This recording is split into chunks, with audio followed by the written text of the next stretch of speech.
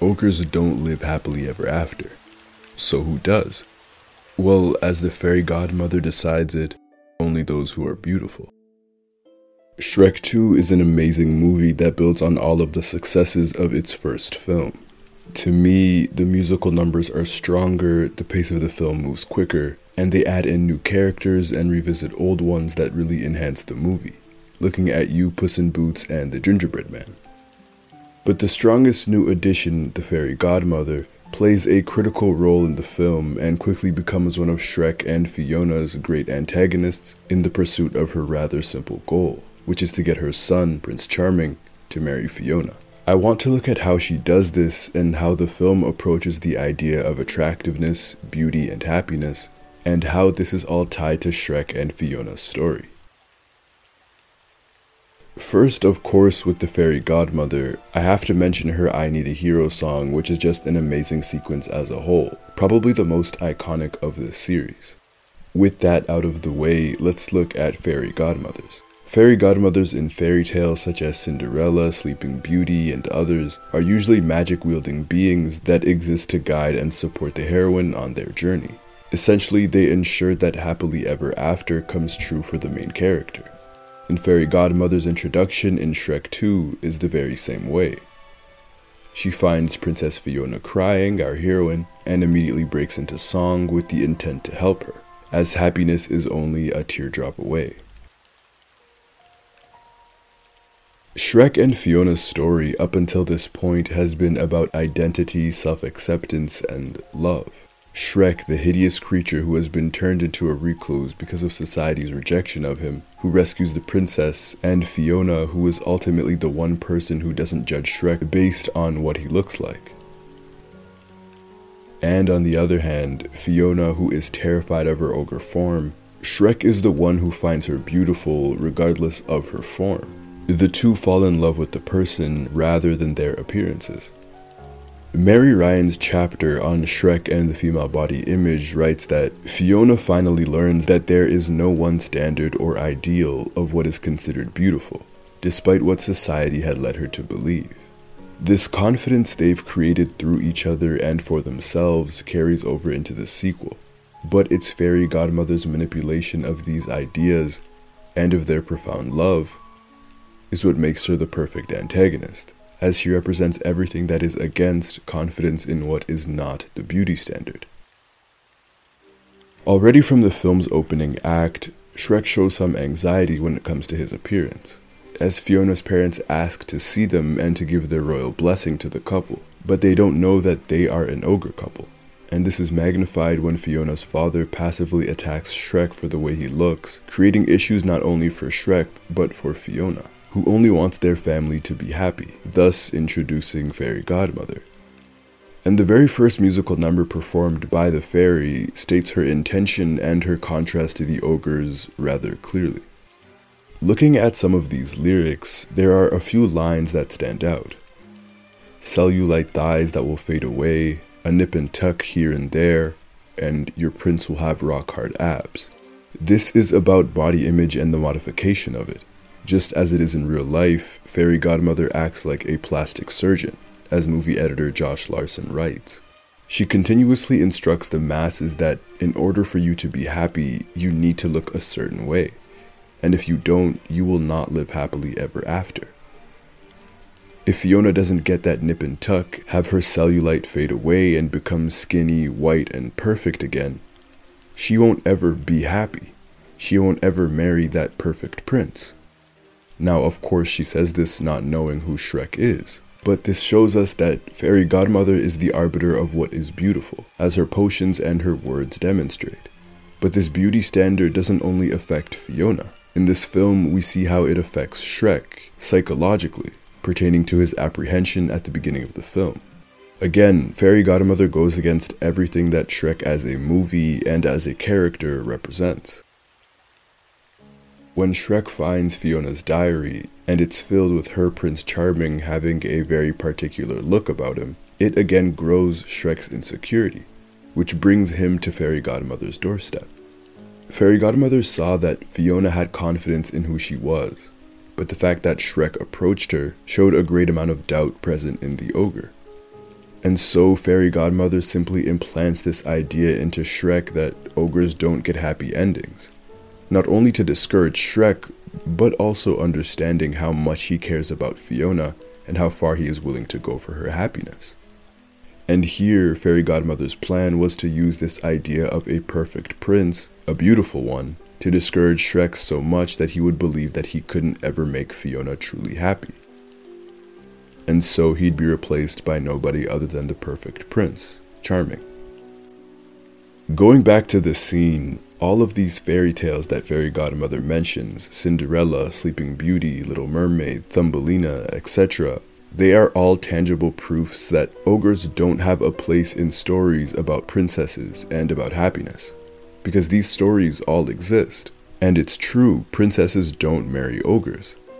This is the very same Shrek who sure was hurt because he was cast aside by society, but he managed to build a barrier for himself that defended himself against the world. But it was also the very same barrier that Fiona broke down. So when Fairy Godmother attacks the one thing Shrek cares about, more than anything, the one person who changed him, she succeeds.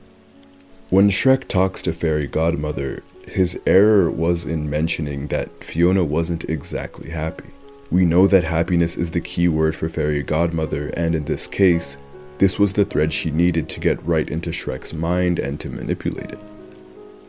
It's evil and cruel, but it's brilliant at the same time, and again lends itself to the bigger theme of Shrek and Fiona's story: beauty and happiness.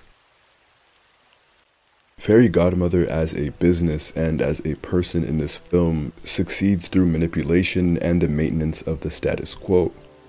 Fairy Godmother takes advantage of individuals who are unhappy, leads them into believing that their appearance is what's wrong, changes their appearance, and gains leverage over them, just as she did to Fiona's father. The frog turned human, and in exchange for that, his royal daughter would marry Fairy Godmother's son, just like the fairy tale. But it's not only that she takes advantage of these people, rather it's the way in which it happens.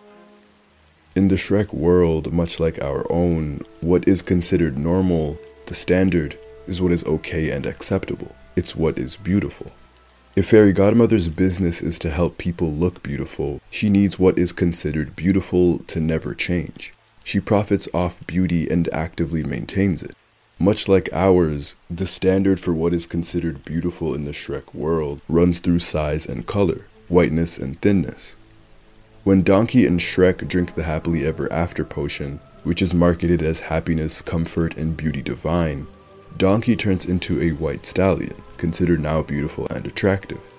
Shrek turns into a bulky white man, and before we are even shown what he looks like, 3 women are immediately drawn to him. When he and Donkey parade the streets of Far, Far Away, they are now considered beautiful and attractive. Fiona's beauty divine is going back to what she looked like previously, and considering the first Shrek film and the reactions she had when she was turned into an ogre, when she's green and bigger, she's seen as this grotesque beast. Beauty divine isn't decided by the character, it's decided by Fairy Godmother, because if it was decided by the individual, Fiona wouldn't have changed. At this point, she had already considered herself beautiful. This manipulation of so many people, profiting off the beauty standard and people's insecurities, and gaining celebrity status, along with her ability to adapt to each new obstacle that was presented to her, really shows off how innovative and twisted Fairy Godmother was. Her workers don't even have dental. Further, her plan to make Charming fall in love with Fiona using the love potion through the manipulation of Fiona, King Harold, and Shrek nearly succeeded. Considering all of these things, Fairy Godmother's adaptability and her intelligence makes her a truly great villain. But the way she diametrically opposes Shrek, Fiona, and their ideals makes her the perfect antagonist. To close on a final note on the idea of beauty, attractiveness, and happiness in Shrek, in this film, we see through Shrek's lens that fairy tales aren't for ugly people. They are for those who fit the beauty standards. They are for beautiful, attractive people, the people who apparently deserve it. When Shrek comes along, Fairy Godmother says the exact same thing to him. Ogres don't get happy endings, and they don't get to live happily ever after. This notion that ugly people don't get to have nice things, they don't get to be treated kindly, or are they even deserving of love? Because in that world, only the beautiful deserve happiness. But with Shrek's story, it's evident that all that matters is how kind your heart is. Even Shrek, who was cast aside by society, had every reason to and did hate everyone, had it in his heart to do good things when the time came to do them. He and Fiona were there to love each other and to find beauty in each other. I think Mary Ryan wrote it best when she said that when portraying a heroine, and a hero I might add in Shrek and Fiona, that, quote, is far from society's expected standards of what is considered beautiful, and yet who was still shown as happy, healthy, and loved, Shrek is sending a positive message to viewers that beauty is indeed in the eye of the beholder, and that confidence and personality are what will ultimately shine through and make someone attractive. The most beautiful, attractive thing online is security, and it'll make you really happy too. One might think that being online under a fake username and photo is enough for anonymity, but it really isn't. As your IP address, the one thing that can't be hidden, can shred that anonymity in an instant. Atlas VPN is a tool that encrypts your data and hides your virtual location, giving you complete privacy and security from any possible cyber attack. But the feature that's most unique to Atlas VPN is their data breach monitor, that lets you know through your email address if it has been used or breached anywhere online. And it can also give you a heads up to change your password before anyone has a chance to steal your account. And if you are like me, who loves to use Netflix and Amazon Prime Video, a VPN can let you bypass all of the restrictions of your home country, and can let you browse the libraries of a bunch of different countries. Are you a non-Canadian and you want to watch classics like Good Will Hunting, Pulp Fiction, or Silence of the Lambs? They're all available on Canadian Netflix, and a VPN would get you right there. And as a bonus, Atlas VPN is available on all devices. So if you are interested, Atlas is running a huge discount on their 3-year deal for just $1.39 per month, with a 30-day money-back guarantee. If you are interested, click the link in the description.